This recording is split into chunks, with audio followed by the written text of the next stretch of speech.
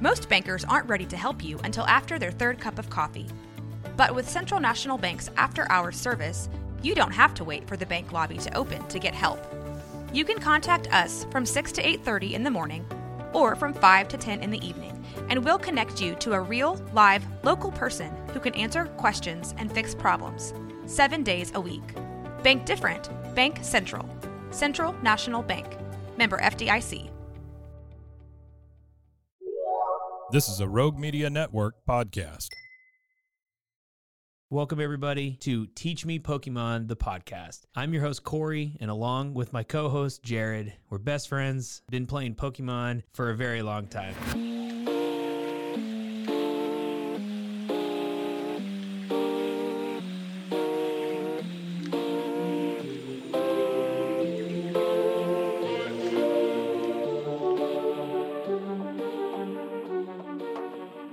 All right, everybody, welcome back to another explosive episode of the Teach Me Pokemon podcast. I am half of the crew, half of the team. My name's Corey, here with my, I couldn't think of a better adjective off the top of my head, an awesome co-host, Thank you. Jared. Welcome. But we are blessed to have another person on the podcast today. Our guest, Nick Robinson. Welcome to the show, man. How are you doing? I'm doing great. I'm excited to be here and talk about some Pokemon cards. Sweet, man. I love it. Okay, so Nick, before we dive in, give us a little bit of background about yourself as far as like Pokemon goes. You know, how long have you been playing?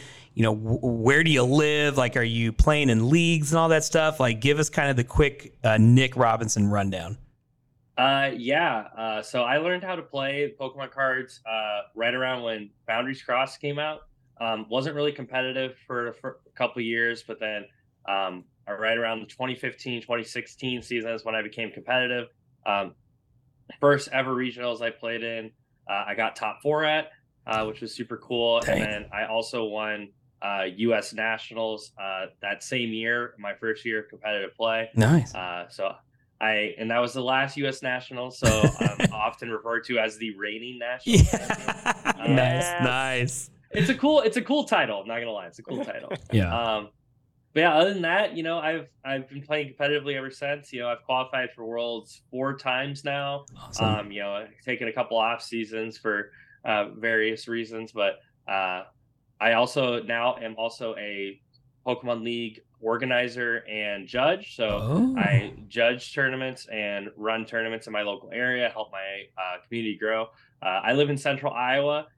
Which we've seen a huge boom in play, especially post-COVID, and I've been happy to be a part of that and kind of help foster that community growth. But obviously, I still play pretty competitively, as I just came off of a top 8 at San Antonio Regionals with PNE Miraidon. Yeah. Dude, I love your story. I love that you're also organizing in addition to playing. Like the service of what you're doing. I'm a huge fan of that. I just respect you a lot for that. Yeah, that's cool. Thank you. I really appreciate that. It's definitely a lot of hard work. You know, it's but it definitely pays off. You know, it helps the community grow. It helps my friend get to play in more events, and you know, ultimately makes Pokemon a more fun game to play when more people are involved. Did you decide to do that because like there wasn't like a good tournament organizer in the area, or was that something you always just wanted to do? I kind of just fell into it, honestly. Like I was going to college at Iowa State University at the time, and I had the current league owner who had been doing it for literally forever. He was retiring from work, and he just like kind of was done with Pokemon too.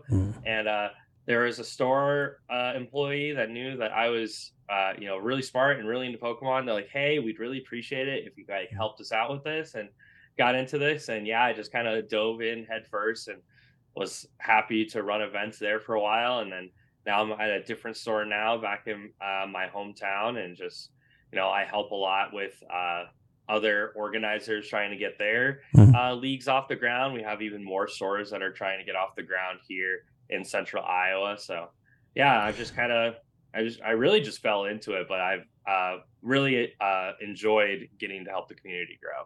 Cool. Hey, sorry. Hey, Jared, I'm going to ask one more question. Okay. I mean, go for it. So, I'm here in Waco, Nick, Waco, Texas. And, we used to, I guess pre-COVID, had a pretty good league going and a lot of consistent players, probably like, 20, 25 that like would say, hey, I'm going to go to the Dallas regionals or whatever. And after COVID, we get back through it and it is just like non-existent anymore. And so do you have any, like, what would be a tip? Like, or what do you see as like the lifeblood to have a good, consistent league going with like a good mix of kids and maybe parents and then competitive players? I mean, it really is just about community engagement and trying to find ways to get people into the door, right? Because sometimes you get lucky. Sometimes you're like, people are like, oh, there's like people, parents are into board games or whatever, and their kid wants to play Pokemon.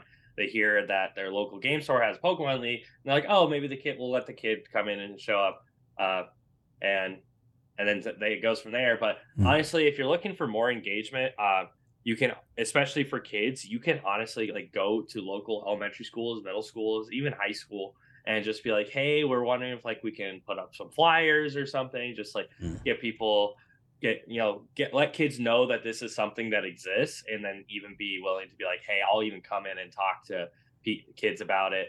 A lot of schools host like Pokemon clubs, and then just kind of be like, hey, if you want to go further than just playing at Pokemon Club at school, then you can go to your local game store, play in these tournaments and things like that.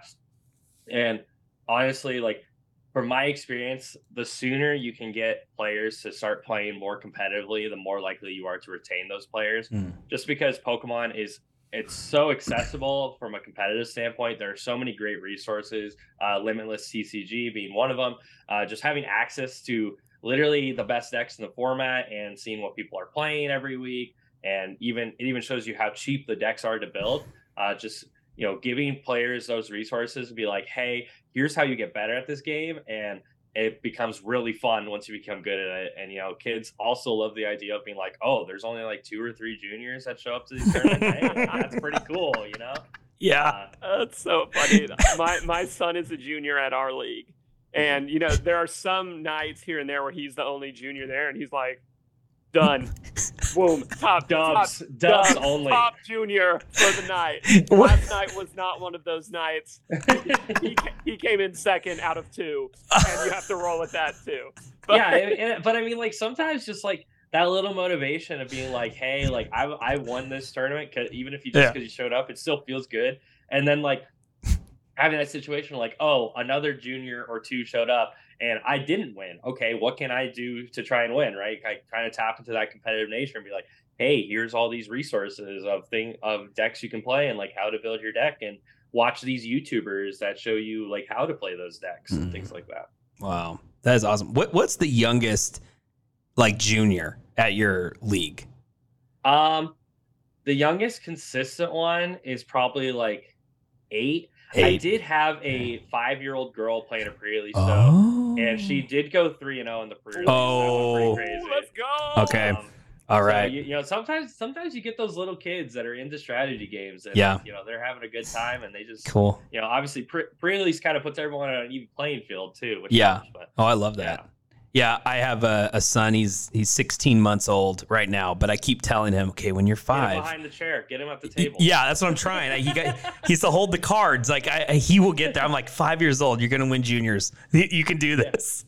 So it's funny. I have a quick story I want to tell about. My youngest is 4, and then Nick, I really want to dive into San Antonio with you, but he's been watching me and my 8-year-old play, and he just wants to hold the cards. Look at him. Yeah. He's kind of jealous. But so the other night I did just that, let him crawl up in my lap. And I was just trying to teach him, okay, there's Pokemon, energy, trainers. Like if we can just get our mind on the categories, this is where we're going to start. Yeah. Because your dad still struggles with this. if we can just get these 3 down, we can get there. And we didn't have a whole lot of success, but we're getting there. We're getting there. You gotta try. It's all about exposure. There you go. Oh my gosh. That's so funny. Okay, well, that's a great conversation. I think we will. That's inspired me. I want to talk more about tournament organizers in future episodes. So if you're one of our listeners, be tuning in for that, because there's a lot of really cool opportunities that we can talk about there. But I want to talk about the San Antonio tournament, because you had a great run, huge tournament turnout. But we have to start the story, Nick.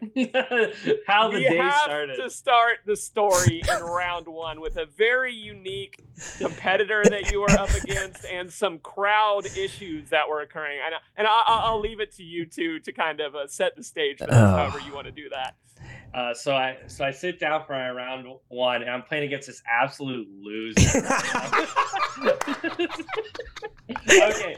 But actually, so I did play against our very own Corey here, round one. We had a very funny situation where Corey counted out his deck, like pile shuffled to count out his deck, and only had 59 cards. And I was just trying to let him figure out where his card was. And the round started. He's still looking around for his card, and then I was like, hey, I was just like, hey, can we get a judge over here for a time extension? And you were so nice about it. You were so nice about it. I just wanted to make sure we got to play Pokemon. Yeah. Right? And then Corey did get marked with a late penalty, which for those of you that don't know, it essentially means that if you are going to a situation where you don't finish all 3 games, then the person who wasn't late wins. So even if it was like Corey had won game 1 and then we didn't finish game 2, I would still win the set because we didn't finish out the series. Yeah. Just kind of the punishment for being late. I wasn't trying to get a late penalty. I was just can we just get 2 extra minutes? Yeah. But, you were funny because you were like, I don't think it's really going to matter. I remember you saying that, and I was like, oh, he's on Maridon. He's got he knows this is going to be quick. The time probably wasn't going to matter. And you were running Gardevoir, Corey, one of the speedier decks. In our format. Yeah, today. Yeah, the ones that really get the job done real fast. Yeah, no, and so I remember I was sweating, I was coughing, and I just couldn't. I finally found that freaking card, Nick. It was under my play mat, and it was just the mat. It was. So I was meeting our buddy Logan, and he actually had the deck for me, all except the Luxurious Cape. That was the only card he didn't have. So I brought that, and that ended up being the card that was under the mat, because I think the way I put it in the sleeve and put it down there, which is so dumb. But then, do you remember, and I was telling Jared what also happened, do you remember what that kid did that was walking by our table with their parent? Oh God, I forgot. Yeah. Some little kid just is walking by and just upchucks right next to our table. And I didn't know what was happening. I thought they spilled something, just spilled food or drink, whatever. I'm like, there's too much solid pieces for that to be drink, and there's too much liquid for that to be food. So we had there was 2 judges that were bodyguarding. They're standing like this. They're like stay back. They were. It was crazy. We were just laughing about that for half the time. Yeah, that pretty much was half the time. We didn't have much of a game being played. Oh, I think game 1 lasted 5 seconds. It was go pat. I think I started Screamtail and was just over, and then it was just Screamtail pass. I'm like, yeah. Okay, generator onto Raikou, you're dead, and he's like, yep, okay, yep. Me too. That's pretty much how it started. So, yeah, very disappointing. I think,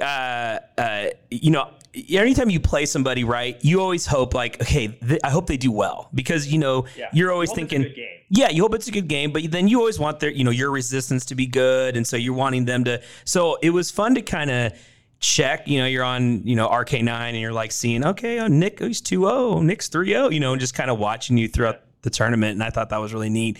And then I think I dropped after round 7 or something. And so I was kind of keeping up in day 2, and I'm like, oh, dang, there's Nick. He keeps going. So I was thrilled. I remember I called Jared on the way home. I was like, hey, man, this guy, that I played in round 1, he's going right now. He's playing. And Jared's like, yeah, I think I saw him on stream or something. Or he just was wide. I think you were round 4 on stream. I was round 4. I was the lunch break game. So you were the lunch break. Second round 4 game. Yeah. Well, crazy cool. So tell us okay, so I know it's been a couple weeks now, but what, outside of just getting to top 8 and stuff, what do you remember? Were there moments that stuck out to you from that tournament run? Well, I remember telling all my friends that my opponent did not take any prize cards round 1, and they were not playing Snorlax. That was actually something I was like, yeah, no, my opponent didn't take any prize cards, and they were not playing Snorlax. Like, oh, that's pretty good. Pretty good. And Nick, the other deck I brought with me was Snorlax. Like, it was between those two, and I was like, nah, Guardy, I feel like gives me 50-50 matchups the whole way, and I probably should have just done Snorlax, but so funny. And then other things I remembered. I do remember playing against Snorlax Stall in round 5. Snorlax for my build of the deck is generally pretty good, just because I do play Spiritomb. So if you're not playing Pidgeot, then they're just kind of stuck, and most of the time you just get to attack for multiple turns in a row. Yeah. And I remember specifically doing a play in game 1 against them where I had hit for 160 onto a Snorlax with a Bravery Charm and a Snorlax with a Cape, and I was able to go. Lost Vacuum the Charm, take a prize, and then Boss and Amp You Very Much for 3 prizes. So I took a 4-prize turn to win the game. Game 1. That was really cool. That was a good turn. It was a pretty fun turn. I remember round 9 playing against Isaiah Bradner, and he knocked out one of my Pokemon, and he had like Lone Giratina V-Star in play, and I said, now, Isaiah, I need you to promise me something. He's like, what is it? I'm like, I need you to promise you won't be mad at me. And he's like, sure. And I'm like, okay. Raihan onto Mew, Dynamotor attached, lost impact with Mew EX. Oh, dang. Yeah, I definitely got especially very lucky against Isaiah Bradner in that round 9. But it felt good to go into day 2 at 8-1, knowing that I didn't have to have like the perfect record, because when you go in at day 2 at 6-2-1, it's like you're fighting for your life out there. You are straight up like need to go 6-0 to win. And then day 2 I played against a lot of Rapid Strike. I played against 3 different Rapid Strikes, and I went 6-1 in games against it, which is not something you normally expect out of Miraidon. But I learned that using Motivate to put 2 energies on a Mew EX is incredibly scary for them, because their Rapid Flow doesn't knock out Squawk, and they just put 120 on something, and I go, okay, I'll just Rapid Flow you for 240 on the active and knock out your auxiliary, and now you don't have a response. Oh wow, yeah, that's dirty. Oh my gosh. So it was one of those moments where it was like in the middle of the match, I was like, oh, this is like really good, and like they can't do anything about this. That was nice.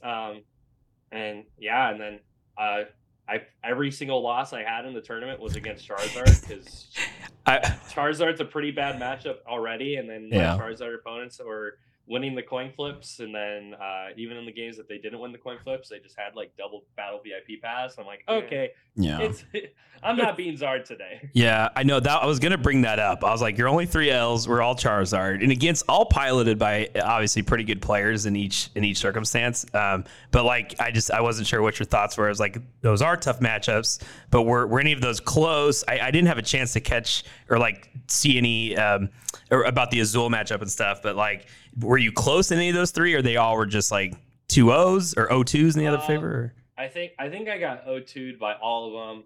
The closest one I had was against Grant, because like one game I went second, and then he just started Rotom, like bench Charizard and like instant charge.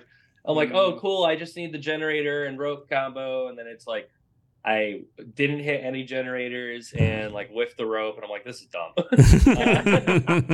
Or I think I had the rope, but I didn't hit a generator. So, okay. And then I might as well fleet foot. So I like retreat into my Raikou and fleet footed for 1, and that was the generator. And now now I don't have the means to be able to attack afterwards. So it's just like, the matchup is really hard, especially if they set up like decently well.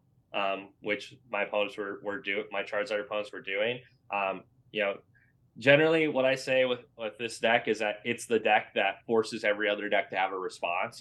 Being able to respond to a turn 2 Iron Hands, being able to respond to turn 2 like 220 when you haven't played a Sporter.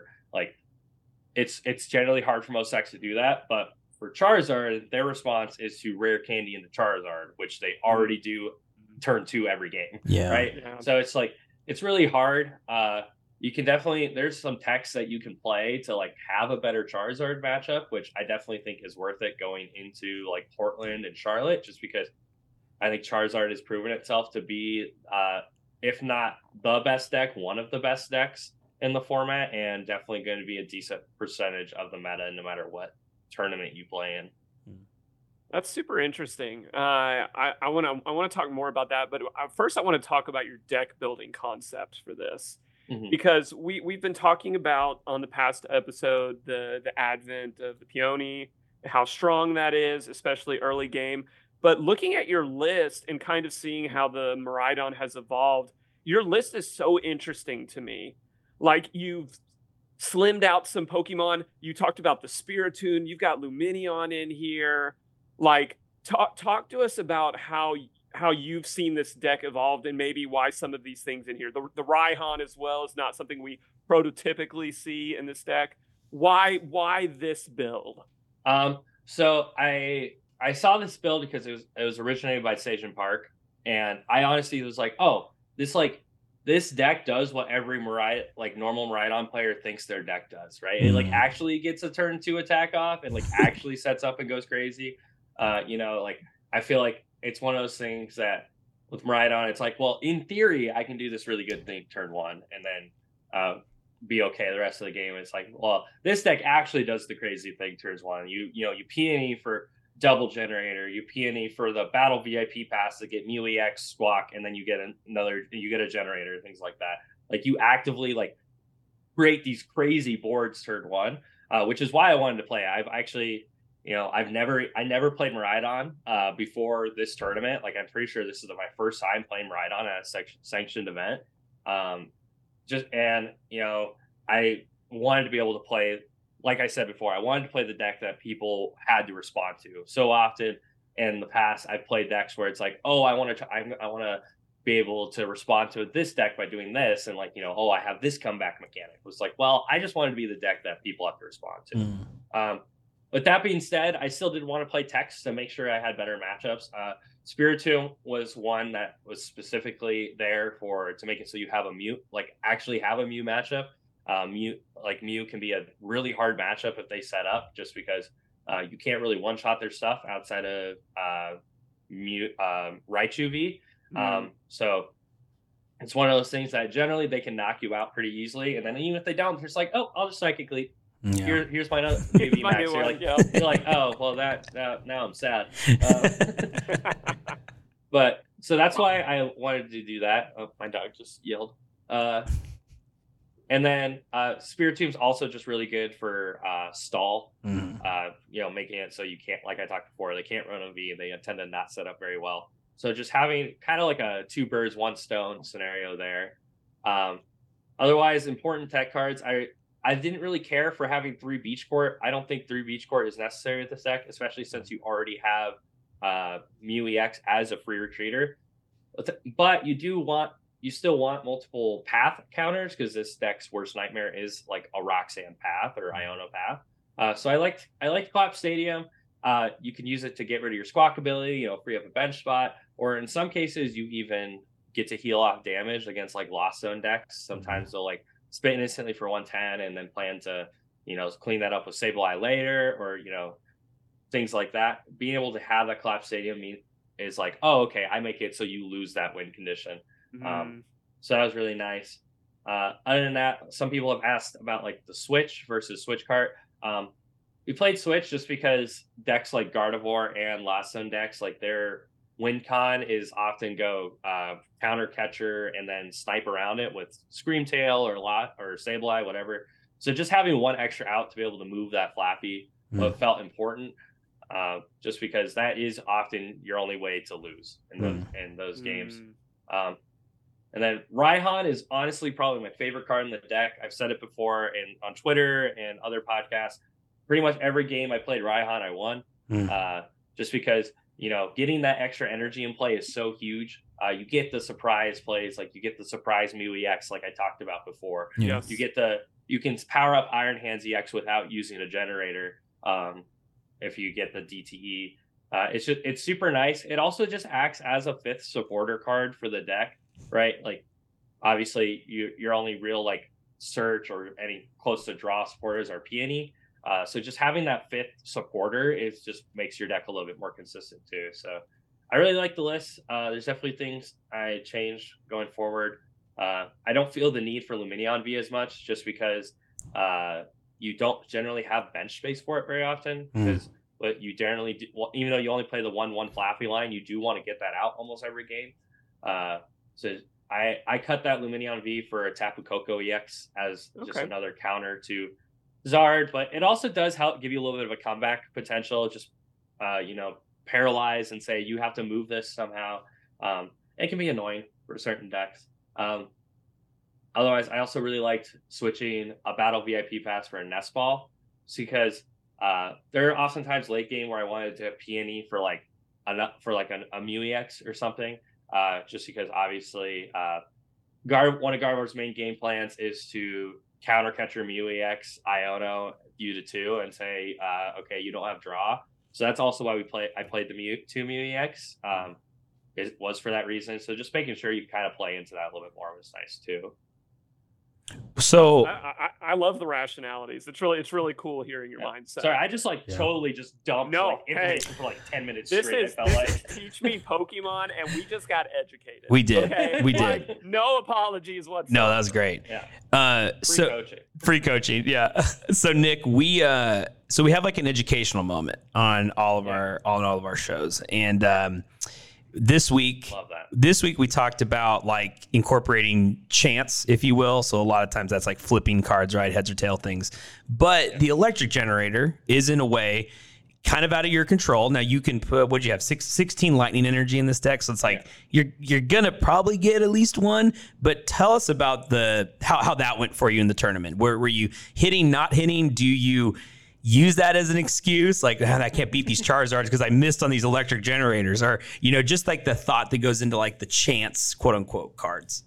Yeah. So it's like, it's one of those things where it's like, yeah, sometimes you will lose games because you whiff electric generators. There were, but in that same vein, there were multiple times at San Antonio where I would whiff electric generator and then restart for 3 energy. And obviously that's a statistical anomaly, but it happens, right? And the big part is making sure you play your best to incorporate that. The best players still get unlucky, but they still win games. Mm-hmm. So making sure that you're playing to your outs to the best of your capabilities, even if you are drawing bad, is important. And I think a lot of people, especially newer players, when they get into a scenario where it's like, I'm not drawing perfectly, I'm not drawing super hot, like I'm just destined to lose. Like that's not true at all, right? You can play to your outs sometimes, and sometimes it's little things like, okay, like I don't want to attach my energy first because I don't know what I'm hitting off this generator. I should play the generator first and then base my decision off that. Sometimes it's like, oh, I don't want to attach this lightning energy to my Iron Hands EX to amp turn 1 because I can use a Forest Seal Stone for double turbo energy. I can Peony for that and just have that be my way to get it.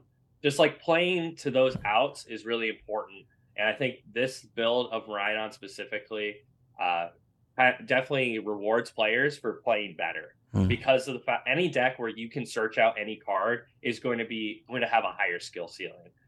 Just because, there's a bit, what I Peony for is going to be different than what someone that went 0-4 drop Peony for, right? Like obviously luck is always still involved. There is, variance is a major factor in Pokemon TCG, but it's so important to play to your outs and try and minimize that chance as much as possible. Doing things like, oh, I want to super rod in my energies before I generator, so I have more outs to hit. Things like there's so many little things that you can do to properly sequence that is going to make it so you win more games. Mm-hmm. Love it. Super interesting. How do you think about these risk cards historically, though? Like, I like hearing your rationality for why it makes sense in this deck and how you're able to pivot.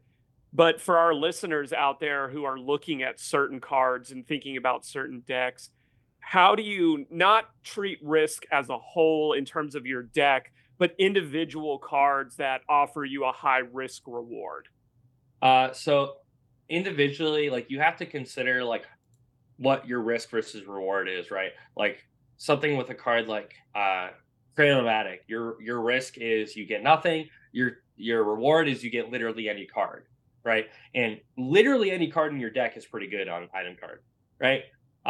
So that's why people play cards like Crayomatic, but not Pokeball, because on Pokeball your reward is just a Pokemon, which it's good effect, not good enough to risk. Play. It's not good enough to risk it to do nothing. Part of the benefit of Crayomatic also being that you get to thin your hand out with like Mew EX or Mew VMAX, so you get to draw more cards. So that's the biggest thing you have to consider with risk and reward cards. It's like, what is the reward that I get off of this? And obviously there are coin flip cards in Pokemon. There are cards like Generator or Pokegear that can whiff. But thinking, will playing this card make it more likely for me to win? Will it like give me like more consistency, right? Like the whole name of the game is consistency, but the definition of consistent being doing the same thing over and over again. You want to make sure that you're doing your strategy over and over again. And maybe playing a Pokegear is going to help with that strategy more because, but maybe on the other hand, maybe Lumineon V is going to be better to help with that strategy because maybe your Pokegears aren't going to hit as often, or, I don't have the bench space to give up for Lumineon V, so I should play Pokegear instead. Or maybe I play Pokestop, so then playing Pokegear actually synergizes a bit because I can draw into that out off of Pokestop. There's just a lot of factors you have to consider, which is really huge in deck building. And I think that's deck building. This is kind of a different topic, but like deck building is almost like a lost art form. I feel like, just because with how much information is shared nowadays, people just play the 60 that won the last regional or top 8'd the last event, whatever. But changing like little things about your deck can like really make or break your tournament run. Yeah. I think that's really great. We were looking at a number of decks in this, commenting on risk cards, but also commenting on exactly what you said. Like we were looking at Azul's list and saying like, how does he beat Stahl? I don't think he does. Like I don't think he can. But he had calculated that risk into the building. Same thing with you in some of the cards you have in here. Oh heck, I'm throwing that Spiritomb in there. I'm gonna give myself that up and down against Stahl, that up and down against Mew. And I agree with you. I do think deck building is a lost art form with all the information out there. 100% agree with you. Yeah, with that risk factor, you have to like a deck like playing Charizard. Yeah, obviously you think, okay, how likely is it that I'm going to hit Stahl? And then, how much is that going to matter? Like looking into it, like San Antonio had I think it was like less than 1% of players played Stahl or something. Like it was a very small amount. So it's like, there's a decent chance you hit them in day 2 because they're probably going to do well. But in general, like how many are going to hit? Like I think the only Stahl Azul hit in his entire run was when he ID'd with Cal Connor. Yeah. It was smart ID. Smart ID. Smart ID. Right? Come on, Cal. Why'd you agree to that? What are you doing? Well, so here's the thing, though, is that it's a smart idea for Cal, too, because that puts another Charizard into top 8, which he knows he's going to win again. No. So, good point. Sometimes you get those next level, Nick. No, it's a big thing. Like sometimes you'll see players at like top tables being like, I actually I could ID and just guarantee my way up. But maybe even if I lose, it doesn't matter. I'm going to top 8. So in that case, I'm going to play it out. So that way I can try and maybe win in a bad matchup.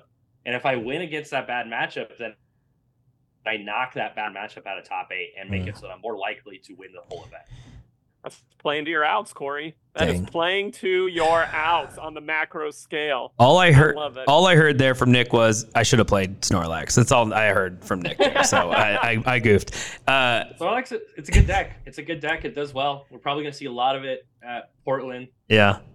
Not sure about Charlotte, but probably we'll see a lot at Portland. So are you heading to Portland? Are you heading to Charlotte? I will be heading to Portland. I sadly will not be at Charlotte. But okay. I will be at Portland. So I know you probably can't disclose what you're running, but do you know what you're running yet? I am never one to know what I'm running the day before, the week before. The closest I ever had to that was honestly probably for San Antonio, because I said, screw it, I'm going to play Miraidon because I think it's funny. Yeah. And obviously it worked out, but I'm the type of person that will like change my deck at like 3-4 in the morning. The first ever regionals I went to, I literally didn't have my like list locked in until like 3 a.m. or something crazy like that. Yeah. That's a lot. Okay, well here's what I want to do to close out this portion, because Corey and I were on a little bit of a hot streak with this, knock on wood, but I want you, don't say anything about your deck. Give us a prediction of what you think in terms of quantity of decks being played. What do you think are going to be in the top 3 most played going into Portland? Top 3 most played are going to be Charizard for sure, Lost Tina, and then I'm going to go out on probably Miraidon is in the top 3. It's either Miraidon or Guardy, but I'm gonna stick with Miraidon. Miraidon was one of the most played decks at San Antonio, and I think it's gonna probably stick that way since I got a top 8 with it. I know a lot of people have been raving about it, at least to me. So I have a little bit of like a confirmation bias going on here. People be like, "Man, Miraidon." I'm like, yes, Miraidon. They just know to talk to you about it. So good. I grew up in Portland. That's where I'm from. Oh, cool. Portland's weird. I think it's a weird place. It's going to be Inteleon. That's going to be. You think Inteleon? I think Inteleon is in the finals. I don't know if it's going to win, but it'll be Inteleon in the finals. Do you think it's played a lot? Do you think it's in the top 3 most played? No, it'll be. I can see Inteleon finals, but I don't know about top 3.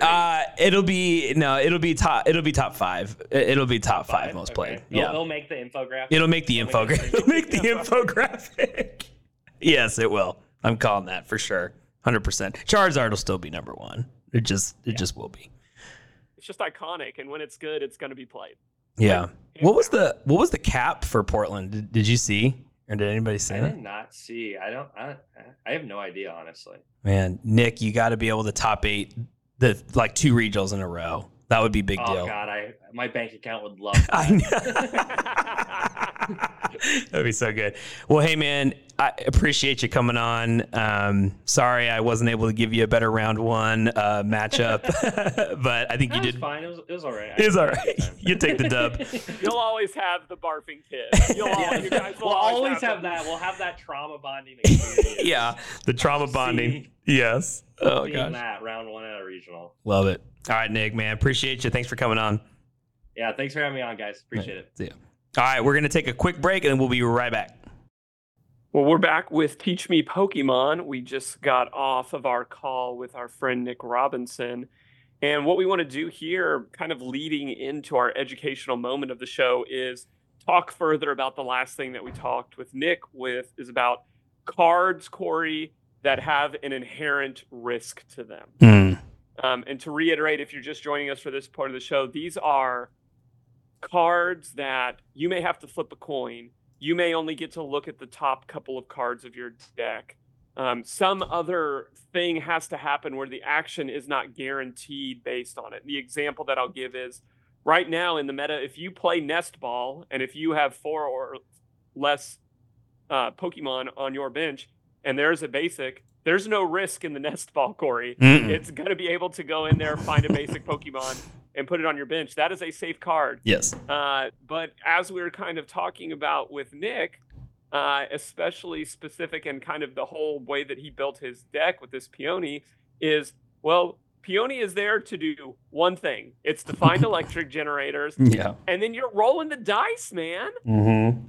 So, but this is a standard meta deck. This is a deck that has won. So how do you think about risk in decks in terms of not the deck overall, but the specific cards that are in it? Yeah. I mean, I think it has to be like kind of centered around it. You know, you have to, I mean, I think of decks, the old Gengar that I hated that you would run every once in a while where you flip a coin. I looked this up. I have this card pulled up. I'm ready to talk about this card. Okay, then I won't say too much about it. But like when people would do like a one of Super Scoop Up, it's like, what are you doing? You know, like that's a one-timer 50-50. But if you could fit 4 in your deck, depending on the style of it, Okay, like I think I could, if what the effect of that card, if it's going to be a big game changer for you, then I think that is worth it. The one that comes to mind, and then you can talk about that one, but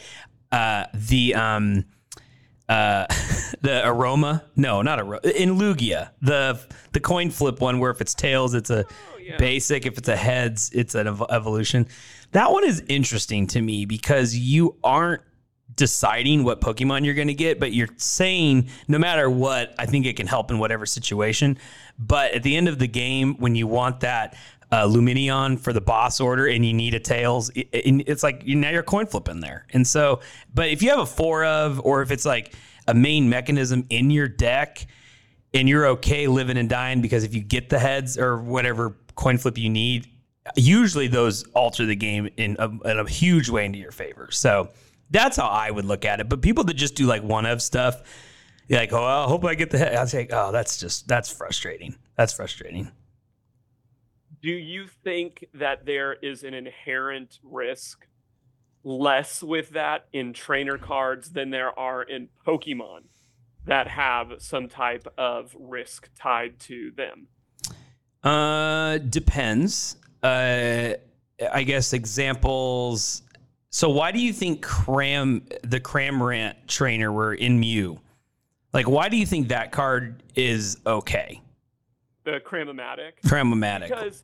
Because your tails state still is drawing you cards, right? And I was thinking about Cramomatic too. Like that is a high risk, high reward card. You hit that heads, any card in your deck, you're playing an item card. It's not a supporter card, so you can go and find that boss's order, that Iono at that key moment. Yeah. And that deck is just the model of consistency. It's a world championship deck. I mean, that's a perfect example. Yeah, I think that makes sense. It has a not as good inverse effect. Same thing with what you're talking about with Lugia. Well, if you hit heads, you're at least still finding an evolved Pokemon, whether you need it or not. But I think even Mesagoza in that deck, that deck is just trying to find Pokemon any way it can. And I wonder, because we talked last week about Lugia, and we've been talking about how Lugia's fall off. I wonder if that's one of the reasons that deck's not played as much anymore, because the risk is based on consistency, and that eliminates consistency. Maybe. I think it lost those like one prize hitters, and after talking with Nick about his deck, that just like Lugia can't even stand a chance against like a Speed Miraidon. So I don't know if that's the reason why it's dead, but I do think that definitely makes it obviously not as consistent because you just don't know. You can't game plan. Wasn't there a Pokemon, Jared, where like its flipping ability, it was a heads or tails deal, and if it was heads, you got to like pull out one of their bench. It was like a gusting effect, or I'm like blanking, but it was like a stage 1 or stage 2. Regardless, and I could be crazy, but a trainer card is like you play it, heads or tails, whatever, you move on. But a Pokemon, like you have to set it up. It sits on your bench. Like I feel like it's part of a game plan that you're running, and that could just be tails over and over again, and you're probably going to lose. Whereas like if you get a tails on a Cramomatic, unless it's like for the game or something, that's not going to ruin you most likely. And so I think that's why the trainer ones are, a super scoop up. Okay, you move on with life. So I think that's why. Unless you're running Wugtrio with Undersea Tunnel, flip 3 coins for each heads, discard 3 cards of your opponent's deck. Now that's what I'm talking about, baby. I played that online for a little bit. I was determined to make that work. Did not work, but I wanted it, man. I wanted it. I just think it's a very interesting topic, as what we've been saying over the past couple weeks, and as we've part of our education moment, we've been talking and preaching about consistency. Yep. Play consistency. Well, like you said, the Mew VMAX deck is one of the most consistency things, and it has a 50-50 flip card in it. Yeah. Right? So do some of the other decks. And Miraidon, one of the best decks in the format, one of the most played in San Antonio. Yeah. It has an effect that you can whiff on. Yeah. You could run your lifeblood in that deck is accelerating energy, and that thing can go to town for you. Or it's probably a reason a lot of Miraidon decks don't make it as far as they should. Yeah. I do think there is chance with that. Obviously, like it is a risk, but at least you can sequence things properly to like have a chance to have a better odds of getting those electric energies. You know, like one way the peony could work is like you peony, and then, you know, you always see most people grab the 2 electric generators. But if you really need them, you could actually grab an electric generator and a Forest Seal Stone, attached Forest Seal Stone, and then grab another electric generator with that. And I know it's thinning one card. I think you can. I think since the rule change, tools are no longer items. No, I think it's trainers, isn't it? Oh, does it say trainers? Oh man, am I wrong? Do we need to do a quick check here? Quick check. Is this the Teach Me Pokemon? It's 2 trainer cards. 2 trainer cards. So you can grab a Forest Seal Stone and then go that into another generator, which thins it down by 1 more card. It's 1 more card. So, you know, increases your chances. So, but yeah, man, I think there's always chance in Pokemon. It's just is inherent, but the flipping does keep things interesting. But you will, you know, most top decks, they're just not going to they're not going to play that game. You know, they're going to keep it. They know what they're getting. They build their deck that way. But right now, like a lot of the trainer item cards, like there's just not a lot of search ball. I mean, Nest Ball, that's it. Like we're not, you know, Ultra Ball is always going to be a thing, but you know, it definitely lost some of those abilities, the item cards that find Pokemon that we've always kind of had before. Here's the 2 points I want to make for our educational moment with this. Number 1, and feel free to agree or disagree, cards with risk do not equal a successful deck. So when a new set comes out, you and I always we do what I think most people do. We look through a set and we read a card that has some level of risk, right? It's not automatic, right? It's not, you know, it's not a Dark Patch, which automatically is going to attach that dark energy from your discard. But we'll read a card and we'll be like, oh, this is it. This is it. This is it. This is the card. This is the card right here. Yeah. And it's similar to last week where you have to say, if this happens, I win the game. Yeah, that's true. If this happens. If your mindset with Miraidon is, yeah, I'm going to play 4 of these a game and get 8 energy, you have a bad mindset for running a top meta deck right now. Yeah. So you have to be with that. The other point is this, and this gets me a little frustrated competitively. Okay. You as the competitor have to live with the failures of the risk that you run. Mm-hmm. So if you hit 1 energy on 3 electro generators, I don't feel bad for you. Yeah. I don't think anyone should feel bad for you. No. And if you hit 8, you ran them. Is that statistically improbable to get 8 energies off of 4 of those? Yes, feels bad if you're on the side, but they ran them in their deck. They were willing to live with the risk, and so do you as their competitor. Yeah. But I hate excuses on risk-based cards. That's true. And it's like, I just keep thinking of in between rounds at like a regionals, if you just like don't talk and you're just listening to the chatter around you, it's always like, oh man, I got like 3 tails in a row, or you know, my electric generator, I used 4 and I got 1 energy, and it's like always complaining, and because that's the easiest. You know, it wasn't my fault. It was the card. Bad luck. Bad luck. Unlucky. Right. You know, you never. I guess you do hear it, but you just don't hear the like. Yeah, I played 4 and got 7 energy. Like that's what won me the game. Right. You like don't want to talk about that as much because you feel like the bad side. Of the luck. Yeah. So I think the lesson here to our listeners is like, again, the risk of the card, high risk, high reward, does not equal automatic success. It can help you a lot. It can hurt you a lot. And 2, as something we're working on in our sportsmanship and mindset, own the risk of your deck. If it pops off, congratulations. You took the risk. Odds paid off in your favor. Nick in the top 8, I guarantee you he hit a lot of generators in that run in San Antonio. And there's a lot of people that weren't in the top 8 running very similar deck lists that it just didn't pan out. Yeah. That is the luck part. But we cannot say like, you can't blame everything on the risk cards, and you can't blame everything on it either. So is your son, is he drawn to the flipping, the heads or tails stuff? No, he is still drawn to what can do the most damage. Yeah. Oh, I can do 700 damage with weakness if this is happening. And then at 8 years old, all he wants to do is get enough energy to do one big attack and knock you out. Yeah. And then that's where his mind is. Big numbers. Elijah.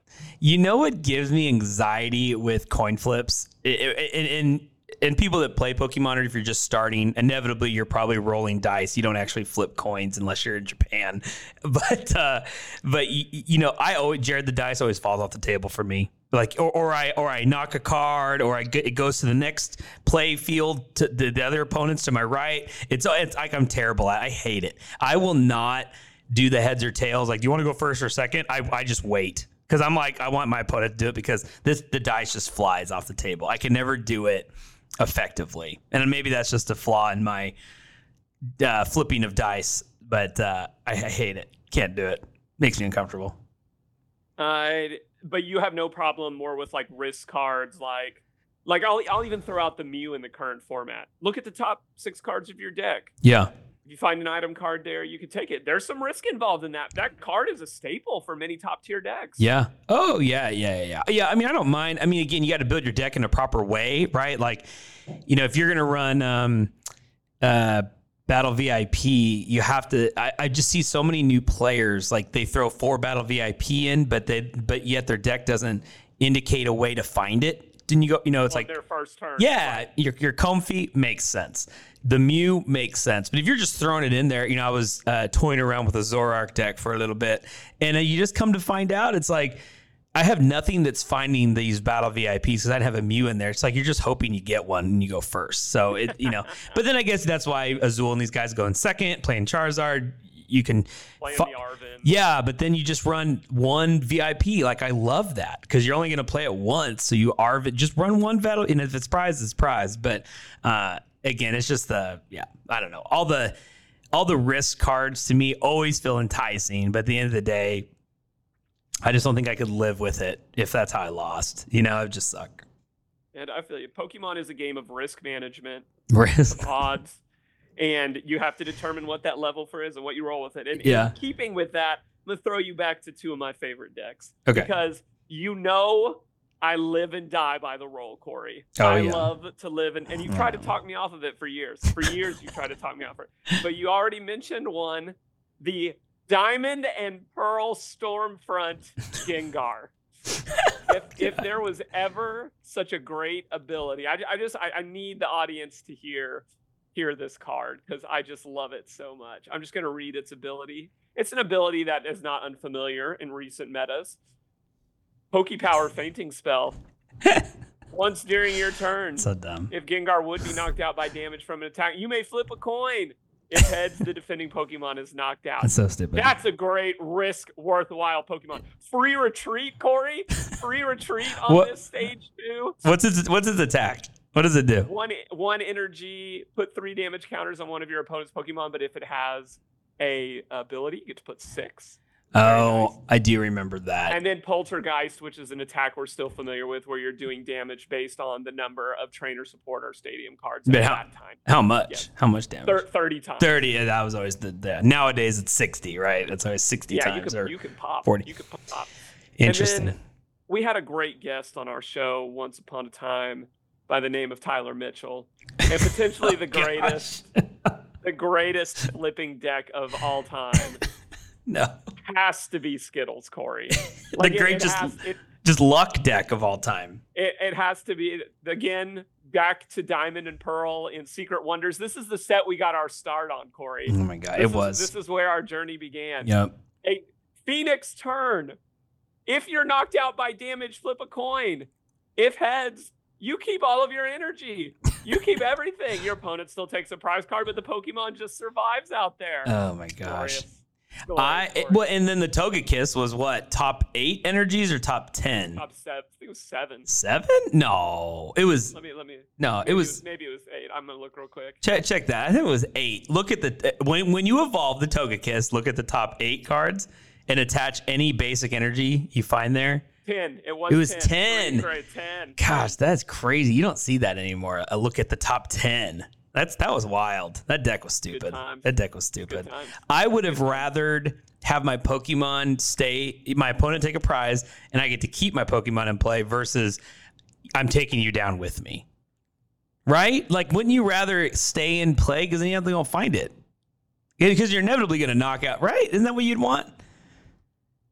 Wouldn't you rather be No, you want to be Gengar?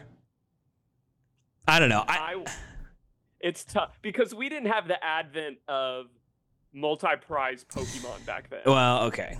I guess you're right. The Gengar could pull the multi-prizer with it, and then you're taking 2, and it took 1. Yeah. Okay. Well, okay. It's a different world. Well, isn't that Weezing now? Doesn't Weezing do that? The new Weezing? It does. It's the same thing. Yeah. So I don't know, man. Maybe we need some Weezing love in here. You can put a Weezing deck together. Weezing just doesn't attack, man. 50 double colorless gets you 50 and then 10 damage to each of your opponent's Pokemon. I'm not seeing the value. Got a little spread right there. I like it. A little spread. That's it. But that's going to wrap us up. Remember, we're not saying don't risk it in Pokemon. I say risk it for the biscuit. But just know, calculate the risk of your desk. I like what Corey said. If you've got risk, give it some opportunity to pay off with other things that putting in your deck.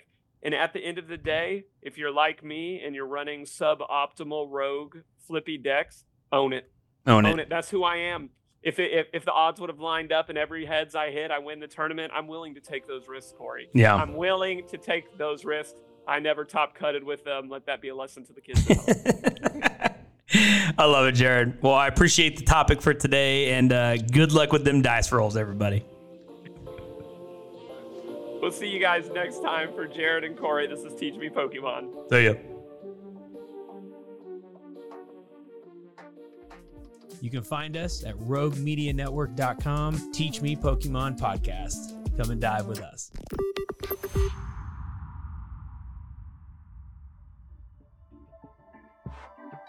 This has been a Rogue Media Network production.